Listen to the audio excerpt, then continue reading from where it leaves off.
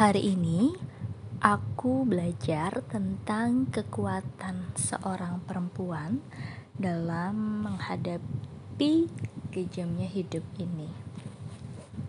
Menurut teman-teman semua nih, apa sih definisi perempuan kuat itu? Kalau dari aku sendiri ya, dari aku melihat teman-teman aku, dari aku lihat keluarga aku, dari aku lihat orang-orang tuh dalam artian perempuan ya, yang jauh di sana.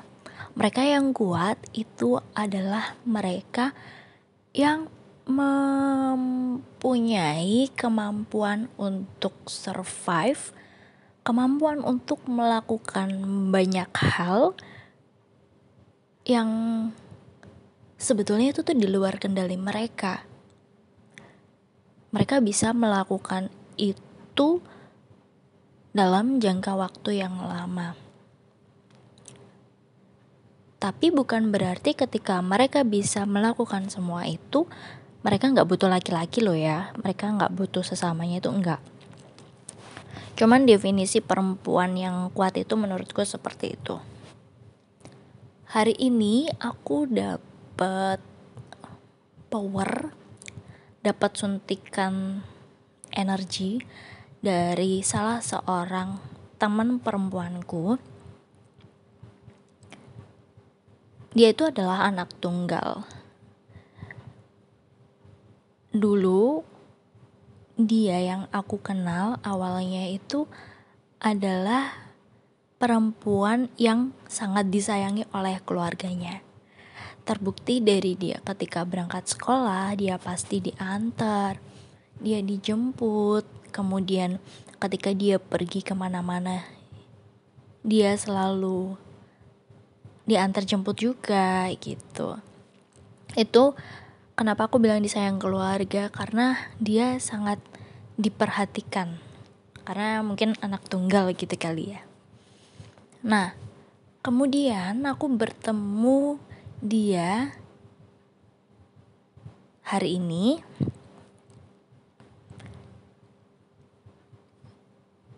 Dia itu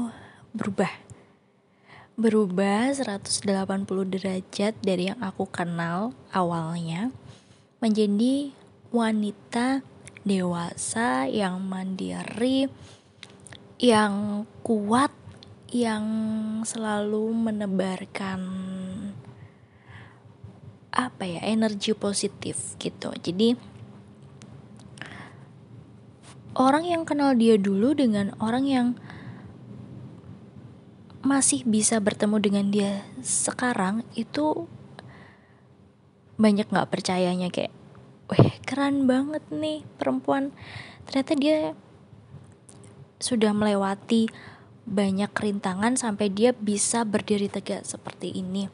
Itu karena siapa? Karena dirinya sendiri gitu. Kenapa di sini aku menyoroti dia? Karena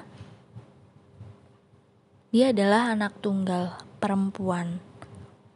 Maksudnya beda dengan aku yang punya adik. Maksudnya aku punya saudara mungkin untuk gantian dalam mengerjakan apapun. Tapi dia kan sendiri ya. Dia harus mengerjakan semuanya sendiri.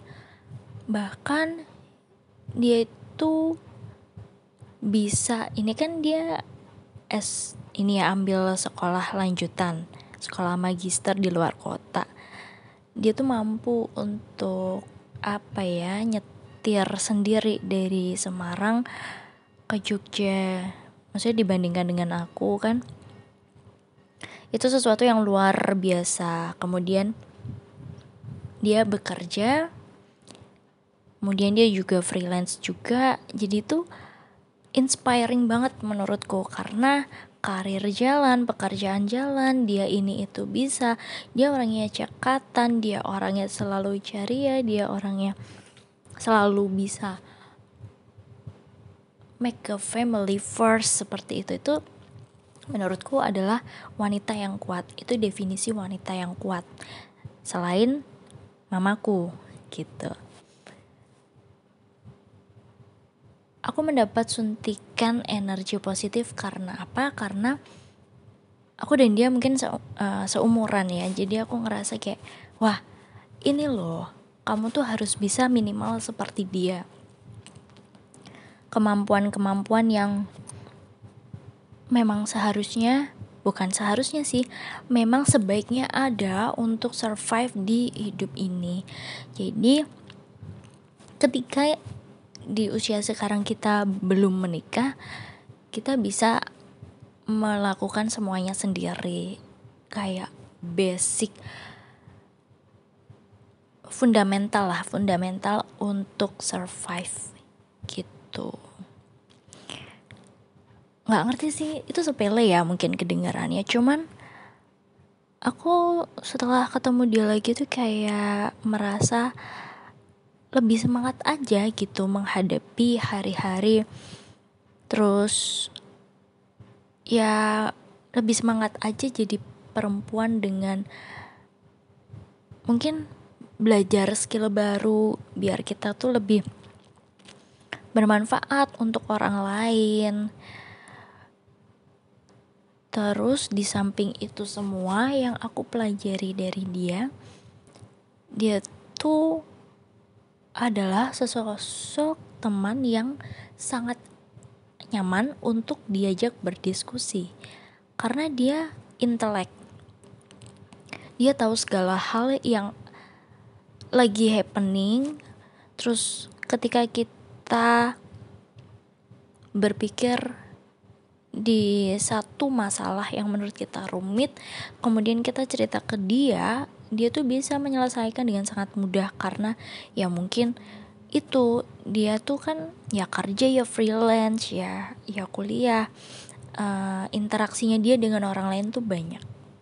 Jadi dia menanggapi masalah kita tuh juga lebih mudah gitu loh, karena dia punya referensi dari sana sini. Itu untuk menjadi wanita yang intelek itu tentu saja tidak mudah ya teman-teman. Kita harus sering diskusi, harus sering membaca buku, harus sering melihat berita yang lagi happening. Itu tuh sejujurnya susah, karena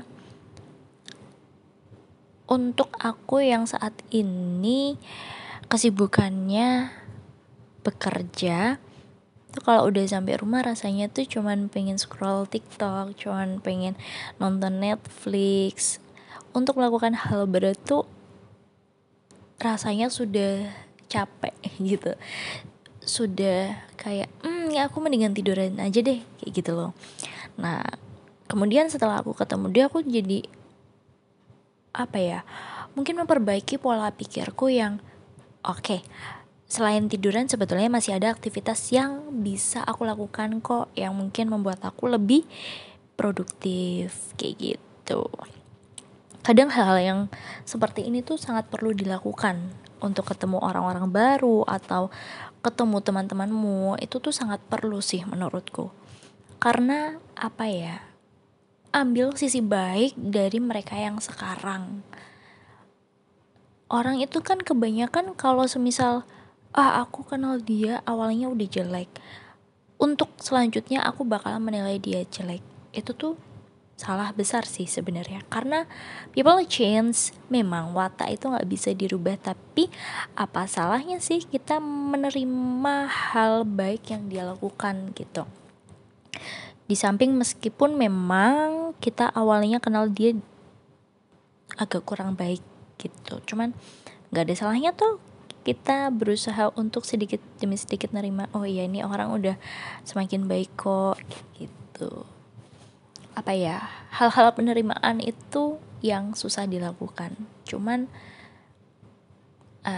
kan gak salah kan kalau mencoba untuk menerima hal-hal baik dari orang, kayak gitu. Aku tuh memang suka random nge-record sih di podcast, karena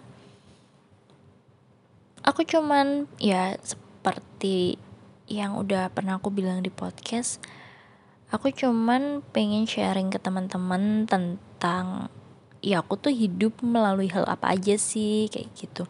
Meskipun aku bukan seorang influencer, meskipun aku tidak punya nama besar di panggung, meskipun aku hanya seperti ini saja, cuman kalau teman-teman gak sengaja nge-search di Spotify ini suara Ius, atau mungkin kalian iseng stalking aku di Instagram, terus ada link Spotify, kalian ngeklik, ya semoga semua recordanku di Spotify ini bisa membuat kalian lebih semangat dalam menghadapi hidup. Mungkin kalian juga bisa tahu Ius tuh hidup ngapain aja sih, apa sih yang dia lalui, kayak yang kepo-kepo gitu. Ya itu sih yang mau aku cerita. Intinya untuk bisa dapat semangat itu tuh hal yang tidak terduga sih. Aku kadang kalau misal lagi capek terus recovery itu ya kayak cuman pengen lihat yang ijo-ijo aja, atau cuman pengen sekedar ngobrol sama teman, update kehidupan. Terus habis itu ya udah fresh lagi gitu, karena aku sangat merasa interaksi dengan teman, dengan orang, diskusi itu sangat penting sih. Ya contohnya ini, hal-hal yang tidak terduga, cuman ketemu temen aja kayak wah aku harus semangat lagi, kayak gitu sih. Okay, that's all I need to say in this podcast episode. See you, semoga kalian selalu dalam keadaan sehat ya.